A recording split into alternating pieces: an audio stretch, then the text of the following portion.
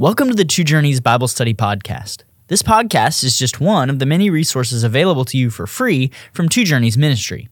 If you're interested in learning more, just head over to twojourneys.org. Now on to today's episode. This is episode 26 in our Acts Bible Study Podcast. This episode is entitled The Gospel in Antioch and then Iconium, where we'll discuss Acts chapter 13, verse 44, through chapter 14, verse 7. I'm Wes Treadway, and I'm here with Pastor Andy Davis. Andy, what are we going to see in these verses that we're looking at today? Well, this section is dominated by Jewish opposition to the gospel, tremendous hostility and persecution by the Jews against Paul and the spread of the gospel, and Paul's decisive turning here to the Gentiles and them being glad and receiving the word. And so, again, as I've studied the book of Acts and look across it, one of the most significant themes is the movement of the church of Jesus Christ from Jew only at the beginning, Pentecost, to Jew plus Gentile, or even dominated by the Gentiles by the end of the book of Acts. And so we're going to see significant movement in that regard. Also, there's a tremendous prophecy in here from Isaiah, which will gain from us, or we will focus on in an amazing way, how the Lord said to Jesus, how God the Father said to Jesus, I will make you a light for the Gentiles, and how Paul and Barnabas take that as their personal mandate. This is going to be a fascinating study. Absolutely. Well, let me go ahead and read our passage so that we can have a sense of the whole as we dig in. The next Sabbath, almost the whole city gathered to hear the word of the Lord. But when the Jews saw the crowds, they were filled with jealousy and began to contradict what was spoken by Paul, reviling him. And Paul and Barnabas spoke out boldly, saying, It was necessary that the word of God be spoken first to you. Since you thrust it aside and judge yourselves unworthy of eternal life, behold, we are turning to the Gentiles. For so the Lord has commanded us, saying, I have made you a light for the Gentiles, that you may bring salvation to the ends of the earth. And when the Gentiles heard this, they began rejoicing and glorifying the word of the Lord. And as many as were appointed to eternal life believed. And the word of the Lord was spreading throughout the whole region. But the Jews incited the devout women of high standing and the leading men of the city, stirred up persecution against Paul and Barnabas, and drove them out of their district. But they shook off the dust from their feet against them and went to Iconium. And the disciples were filled with joy and with the Holy Spirit. Now, at Iconium, they entered together into the Jewish synagogue and spoke in such a way that a great number of both Jews and Greeks believed. But the unbelieving Jews stirred up the Gentiles and poisoned their minds against the brothers. So they remained for a long time, speaking boldly for the Lord, who bore witness to the word of his grace, granting signs and wonders to be done by their hands. But the people of the city were divided. Some sided with the Jews and some with the apostles. When an attempt was made by both Gentiles and Jews with their rulers to mistreat them and to stone them, they learned of it and fled to Lystra and Derbe, cities of Lycaonia, and to the surrounding country. And there they continued to preach the gospel. Andy, why did so many people in Pisidian Antioch turn out the next Sabbath to hear the word of the Lord? And what's the significance of the fact that this crowd includes Jews and Gentiles? Well, the Lord is doing a great work through the Holy Spirit, attracting attention so that there's a hearing of the gospel. We are commanded to go out and to proclaim the good news. We're commanded to go out and find people who aren't looking for God. There is no one who seeks him, as it says in Romans 3. So we are to go out. Jesus came to seek and to save the lost. But it's fascinating how here the Holy Spirit brings people so that they can hear the gospel. Also, it's because of how amazingly it went in the synagogue there in Pisidian Antioch, and the people were talking about it all week long. They almost couldn't wait to come back and find out more, so they were electrified. Again, this is something we would ascribe to the Holy Spirit. The Spirit is stirring up interest, and many people are coming to hear the word. And so also we see some aspect here of Jewish jealousy, and we're going to talk about that in a moment. But Gentiles are there, Jews are there, and they're here to hear more about the gospel. Why were the Jews so filled with jealousy of Christ and of Gentile believers? Okay, so that's in verse 45. They saw the crowds, and nothing they'd ever done would have attracted such Gentile interest in the God of Abraham, Isaac, and Jacob. But now in 1 week, everybody's electrified and things are happening. And it's the very thing that he warned. If you Jews are going to be scoffers, if you're going to oppose, God is going to go in a different direction. So as you were preparing to read and as we're looking at it, I look back at the trial that Jesus had before Pilate, and in Mark 15, verse 9 and 10, it says, "Do you want me to release to you the king of the Jews?" asked Pilate, for he knew that it was out of envy that the chief priests had handed Jesus over to him. So that was the motivating factor. They were envious of Jesus, his power to work miracles and his popularity. And so there is this sense of envy. Now, Paul's going to talk about a theology of Jewish jealousy. And he says in the book of Romans, "I make much of my ministry in order that I might stir up my own people to jealousy." I want them to know that they're on the outside looking in, that there's a big feast going on inside, a feast of worship and of blessing from Almighty God, and they're missing it. They're on the outside, and they need to enter in. So I want them to feel jealous and feel like, I wish I could be part of that and want to come in while there's time. Parenthetically, at a much lower level, I think this is why we, when we're having the Lord's Supper, we fence the table. We put a fence around it with words saying, if you're not yet a believer in Jesus Christ and have not yet testified to that by water baptism, we ask that you refrain and not partake. And there are people sitting right there. We're not trying to be rude, but we want them to know there's a feast and they're not in yet. They need to come in through the door, and the door is Christ. So there is this sense of, I want my people, Paul would say, I want my people to feel jealous that they're missing something, because they really are. What a powerful motivation for people who had seen themselves as insiders, right? As God's people for their entire existence, to now feel on the outside and want in to what God is doing through Christ. Why does Luke say that Paul and Barnabas answered them boldly? And why was this boldness necessary in dealing with the issue of Jewish opposition to Gentile believers in the Messiah? Well, throughout the book of Acts, we see sometimes more in one place than another, but we see a lot of hostility and even rage on the part of Jewish opponents to the gospel. Not every Jew was opposed to the gospel. As a matter of fact, some Jews believed the gospel and became followers of Christ. As Paul says in Romans 11, has God rejected his people? Not at all. I am a Jew myself, a descendant of the tribe of Benjamin. There are a number of Jews that do believe in Jesus. And then there were probably some middle-of-the-roaders that didn't care one way or the other. They just went about their lives. But there are some others that were filled with zeal, a misguided zeal for God and for the law, and used it, as Paul himself did before his conversion, to persecute the gospel and to persecute Christians and to oppose the gospel. And so fundamentally, they looked on the gospel as something they needed to oppose in service to God. And Jesus himself said this would happen, I think in John 16. The time will come when everyone, when people who even seek to kill you will think they are serving God.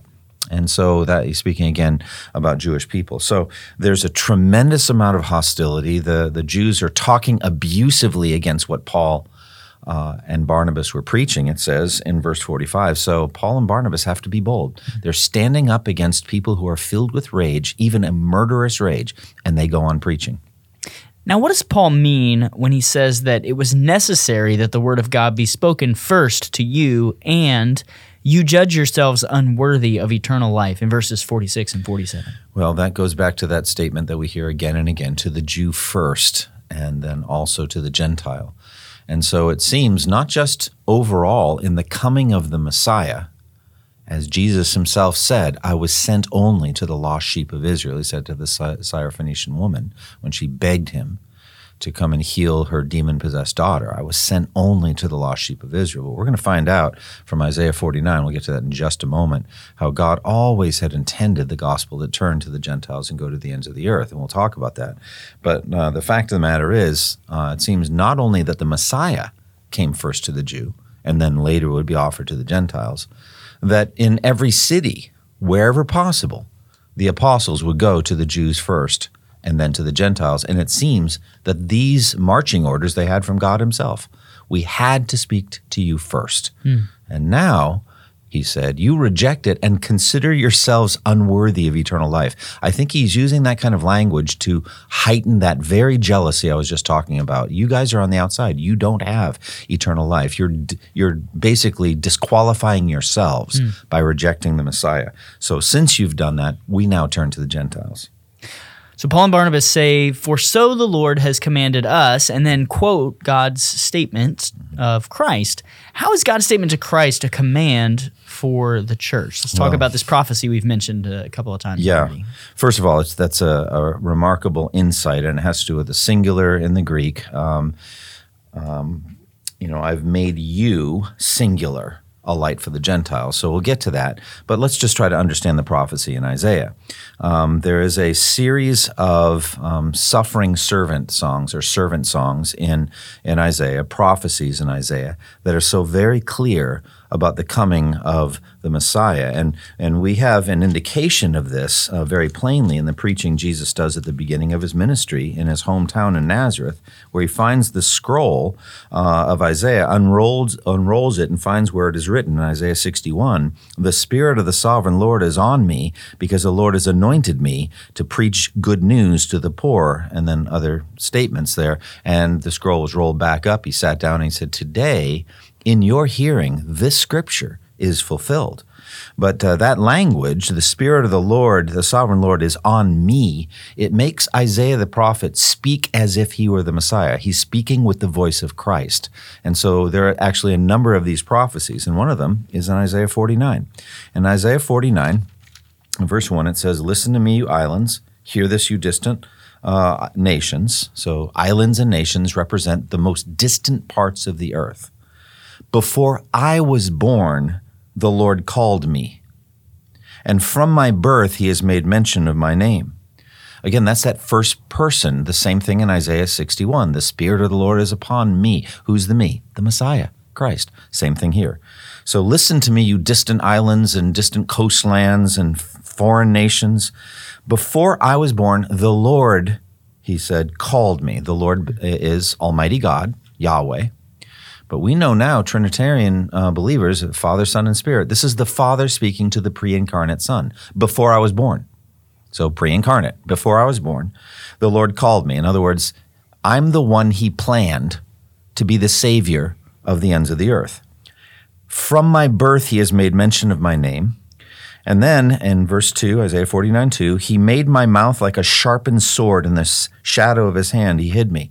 In other words, Jesus' tongue, his mouth, was a weapon. The word of the Lord was a weapon, but it was a weapon against Satan. Our struggle is not against flesh and blood, but against the rulers and authorities and powers, etc., Paul says. So he is there to destroy the works of the devil, and he does it by the word that he preached.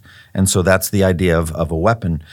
He said, "In the shadow of his hand he hid me." There was a sense of being concealed. "He made me into a polished arrow and concealed me in his quiver. He said to me, you are my servant." So that's the suffering servant. Jesus is the servant of the Lord. Philippians chapter 2, he made himself nothing, taking the very nature of a servant. That's what he was, the Lord's servant. And then he calls himself Israel. I'm not going to get into that. It's a deep statement, but I'll just say this. Jesus is the fulfillment of what Israel as the Son of God should have been. So we can move on from that. I don't want to belabor it, but that's what I believe is happening there. "But I said, I've labored to no purpose. I've spent my strength in vain and for nothing. Yet what is due me is in the Lord's hand, and my reward is with my God." This is all language spoken by the Messiah, and I'm not going to walk through it. But let's get now to Isaiah 49:5 and 6. "And now the Lord says," that's God the Father, "He who formed me in the womb," pre-incarnate Christ, now having a body formed in the womb, an embryo, a holy embryo formed in the womb of the Virgin Mary, by the power of the Holy Spirit, formed me in the womb to be his servant. All right, for what? What was the purpose? "To bring Jacob back to him and gather Israel to himself." Again, the statement, I was sent only to the lost sheep of Israel. He was sent to Israel to rescue them and bring them back to God. Back from what? Back from sin, back from idolatry, back from being basically pagans, to restore them and bring them back. "For I am honored in the eyes of the Lord, and my God has been my strength." He says, that's God the Father. God the Father says, "It is too small a thing for you," singular, "you Jesus, you the Messiah, you my Son. It is too small a thing for you, to be my servant, to restore the tribes of Jacob and bring back those of Israel I have kept.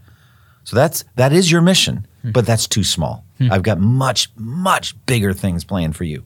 I will also make you a light for the Gentiles, that you may bring my salvation to the ends of the earth. Now, this very prophecy was cited by Simeon when Jesus was brought to be circumcised, and he had been waiting for the Lord's Messiah, and he called him a light for the Gentiles.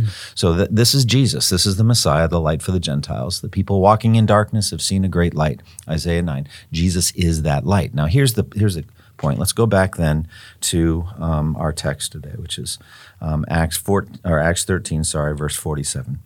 This is Paul speaking. For this is what the Lord has commanded us.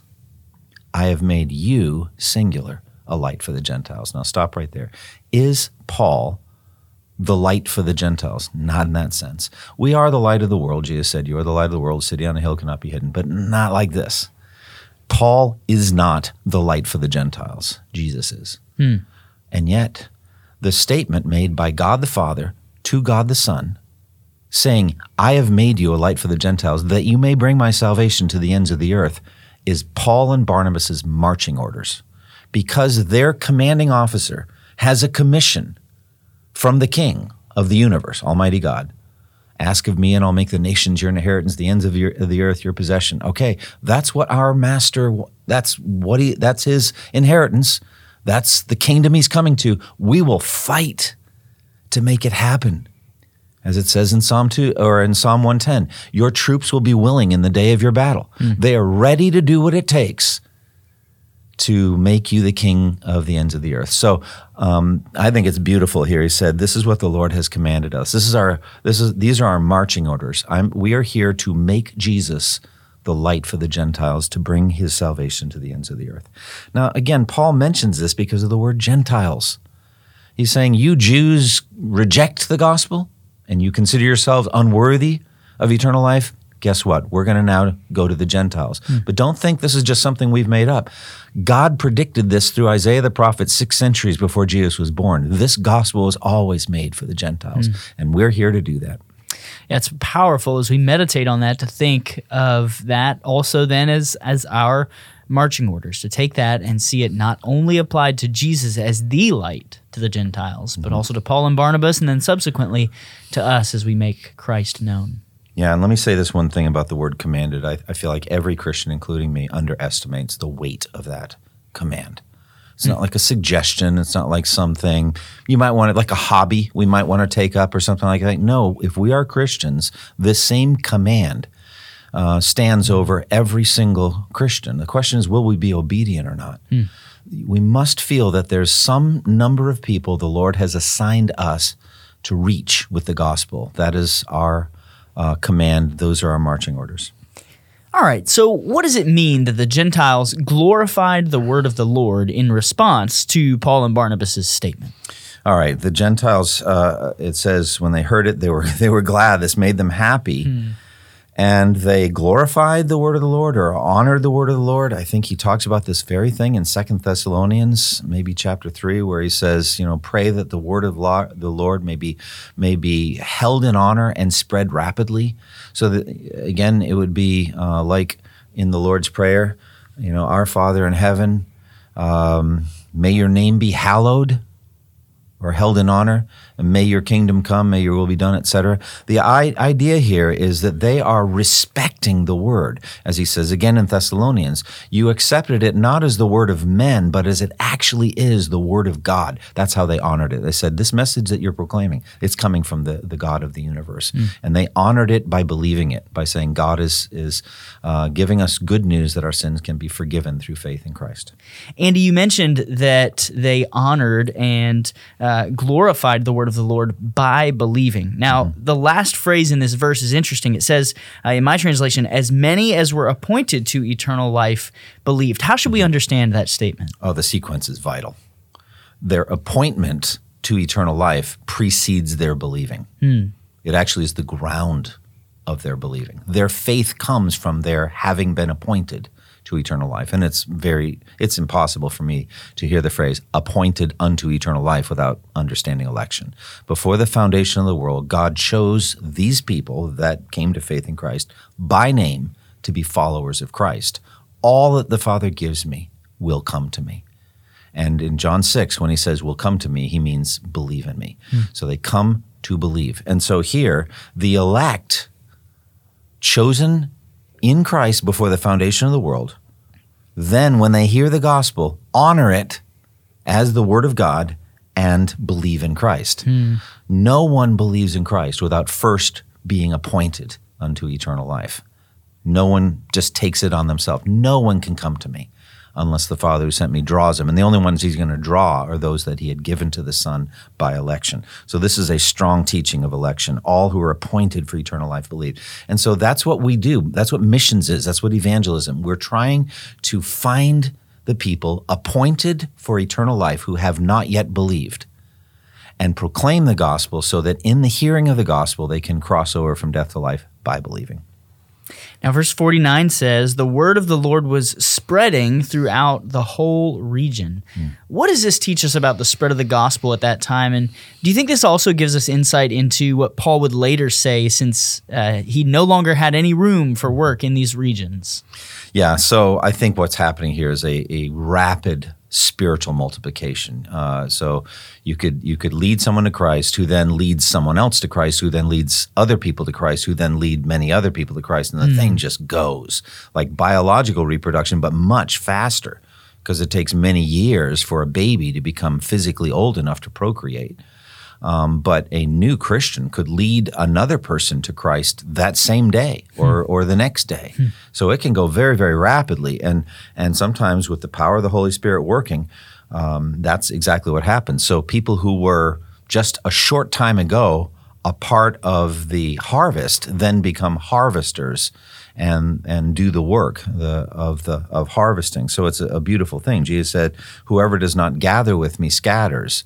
But amazingly, those who are gathered then can become gatherers themselves. And so it's going rapidly. And Paul didn't control it. Many of the churches that are spreading through this whole area where Paul later says there's nowhere for me to work in this area because everyone's heard the gospel.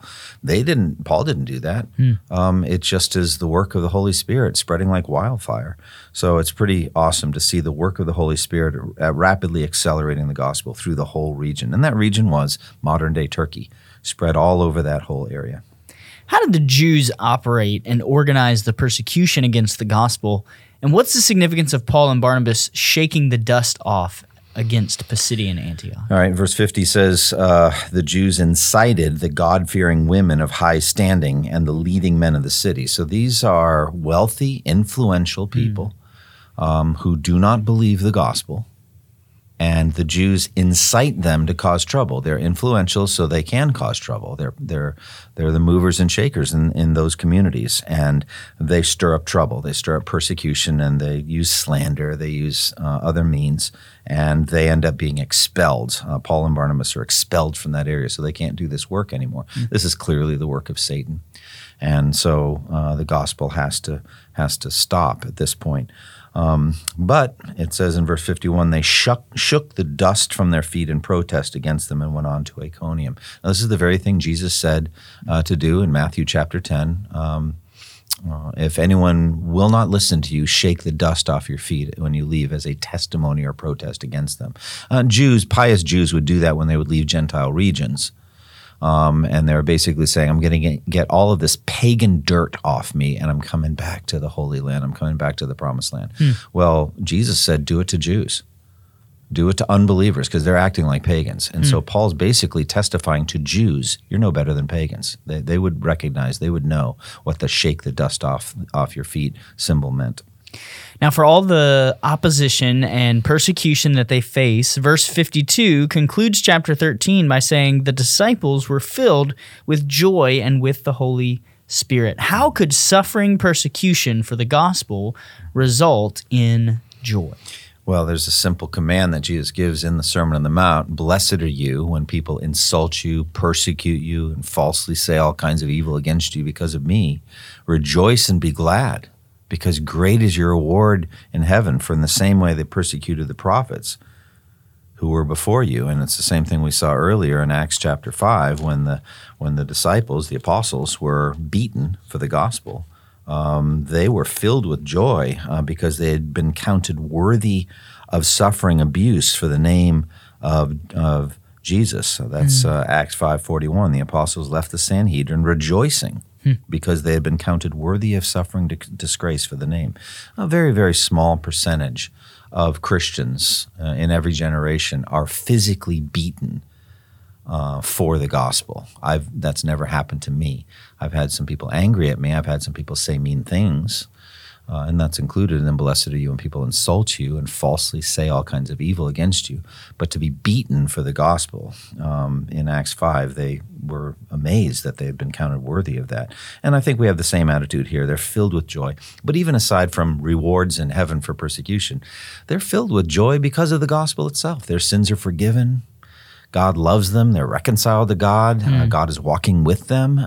They have the joy of fellowship with him, of a clear conscience, of a bright future, infinitely bright future in heaven. And the Holy Spirit's in them. They're filled with the Spirit, and the fruit of the Spirit is joy, among other things. And so there's nothing that persecution can do to steal that joy. And so that's a beautiful testimony. I love Acts 13:52. Now, while it can often be our practice as we're reading our English Bibles to stop at a chapter break, we want to press on because it seems that we really continue this flow of thought or this narrative as we unfold both their expulsion from one region and their ministry in the next. At Iconium, why did Paul and Barnabas go to the Jewish synagogues first? And how do we explain the fact that a great multitude of the believers were Gentiles if Paul and Barnabas were preaching at a synagogue? Yeah, so first of all, just their buoyancy is amazing here. They're persecuted. They don't give up. They're not discouraged. They just keep going. And so they're going on now to Iconium. And so as usual, it says in Acts 14:1, this was their pattern. This was their practice. They're going into the Jewish synagogue, as we just said a few minutes ago, to the Jew first and also to the Gentile. And so they go into the Jewish synagogue. And it's really amazing. There's an interesting statement here, which you can read right through, but you wouldn't even notice it. In my translation, it says, there they spoke so effectively that a great number of Jews and Gentiles believed. What does yours say there? It says they spoke in such a way. Right. They so spoke. Some of the translations are just simply, they so spoke or spoke in such a way. So here's what I get out of that. It actually does matter how you speak the gospel. If you were to speak it in a bored, kind of flat way, people aren't going to believe it. It's the way it is for me as a preacher. It really does matter how I say what I say. I have to speak in such a way that people believe.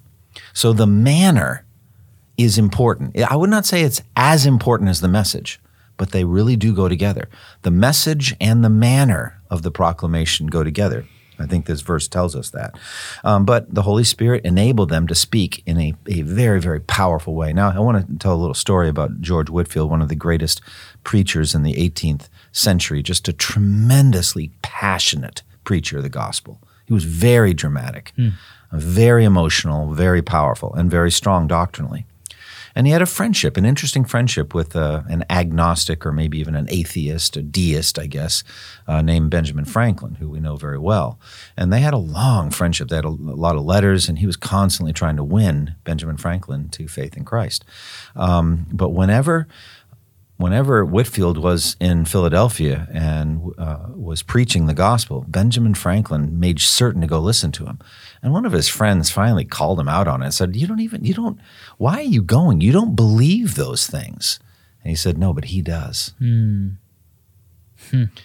he just wanted to be around a man who so passionately believed what he was proclaiming, even though he didn't believe it. It's almost wistful. It's like, I wish I could believe the way he does. So I think that's what it means to speak in such a manner, or so speak that people believe. And so as a result of that, a lot of Jews and Gentiles believe. Now, who are these Gentiles, as you asked? Maybe they are, God-fearers that are there in that synagogue, as we mentioned, or maybe it just spilled out in the streets and it's like, what's this all about? And they wanted to hear, who knows? But some Gentiles are brought into the kingdom. What does verse 2 mean when it says that the Jews poisoned their minds against the brothers. Well, that goes back even to the end of chapter 13, where it says that the Jews incited the God-fearing women of high standing and the leading men of the city, and they stirred up persecution against Paul and Barnabas and had them expelled. How do you do that? Poison the minds of the people. They don't know them that well. It's like, who are they? Oh, they're stirring up insurrection. They're bad people. They're in it for the money. They're using gossip or slander or some evil thing. And so they are putting poison in the minds of the people. And again, you've got more persecution. And it says that they're poisoning their minds against the brothers. So that would be perhaps not just Paul and Barnabas, but all believers in Christ. How did signs and wonders serve as a witness to validate the gospel that Paul and Barnabas are preaching? The Lord, it says here, confirmed their message by enabling them to do signs and wonders. So the way it would work in the book of Acts is sometimes the apostles would do miracles to attract a crowd. Sometimes the crowd was already there and the miracles would be there to validate the message. In any case, we know the Lord was not expelling disease, sickness, and death from planet Earth. Death is the final enemy. And even Jesus acknowledged that. People are just going to end up getting sick and dying. So though he did mighty miracles, that was not the point. So it really ultimately validates the truth of the gospel. That's what the Lord was doing. He confirmed the message by enabling the apostles to do these incredible signs and wonders. Why is division so frequently the result of faithful gospel preaching? Well, you see that again and again. There is no book of the Bible that so clearly portrays that as the Gospel of John. Again and again and again, you get the division. The believers and unbelievers. You got darkness and light. You got the children of the devil, and you got the children of God. And so that's just it. I mean, those are the two great categories there are. Every single solitary human being that ever has been or ever will be on Judgment Day will be divided into two groups and only two. Will have nothing to do with nationality, have nothing to do with gender, have nothing to do with wealth or any of that. Will have to do with simple faith in Christ or not. It'll be sheep and goats, good fish and bad fish, wheat and weeds. It's always the division into two categories. And so it is here. You've got believers and unbelievers, people that will love the message and people that will oppose it. Now, for the second time in short order, we see the apostles flee another city. What causes them to flee this time? And is it okay to flee, or shouldn't we be willing to stand and suffer? It's absolutely okay to flee because Jesus commanded it in Matthew 10. When you're persecuted in one place, flee to the next. Well, there it is. So we've got a word from the Lord on this. You don't have to stand and take a beating. And so here the plot is among the Gentiles and Jews and the leaders to, it says, mistreat them and stone them. So they're ready to kill them. They're ready to kill them, and they hear about it. Again, this is the protection of the Holy Spirit, and they're able to get out of there before they're killed. And after they fled, as was often their pattern, they continue to preach the gospel. How should we account for their remarkable perseverance? And what final thoughts do you have for us on the passage we've looked at today? So let's go back to that insight we had in Acts 13:47. This is what the Lord has commanded us. They were commanded by the Lord to do this. They were not discharged from the army. And so I consider my life worth nothing to me, said Paul, if only I may finish the race and complete the task the Lord Jesus has given me or commanded me to do, which is to testify to the gospel. And so we're going to see amazing perseverance, but it's going to be even more amazing when Paul is actually stoned, literally stoned, should have died, maybe even did die. Could be that the Lord raised him from the dead. This is in the next chapter. And he gets up out of a pile of stones and keeps preaching. So what do I get out of that? It's like, man, be persevering in the message of the gospel and in the ministry of the gospel. Ask the Lord to work this kind of boldness and constancy in us for his glory. Andy, it's striking to me, just as we close, 2 Timothy 2 says in verse 3, share in suffering as a good soldier of Christ Jesus. No soldier gets entangled in civilian pursuits, since his aim is to please the one who enlisted him. Just as you said, they were single-mindedly focused on pleasing the one who had enlisted them, not getting entangled in other things, but being willing to share in suffering as good soldiers of Christ Jesus. It's a great word, Wes. Well, this has been episode 26 in our Acts Bible Study podcast. We invite you to join us next time for episode 27, entitled The Miracle at Lystra, where we'll discuss Acts chapter 14, verses 8 through 20. Thank you for listening to the Two Journeys podcast, and may the grace of our Lord Jesus Christ be with you all. Thank you for listening to this resource from twojourneys.org. Feel free to use and share this content to spread the knowledge of God and build His kingdom. Only we ask that you do so for non-commercial purposes and in accordance with the copyright policy found at twojourneys.org. Two Journeys exists to help Christians make progress in the two journeys of the Christian life, the internal journey of sanctification and the external journey of gospel advancement. We do this by exporting biblical teaching for the good of Christ's church and for the glory of God.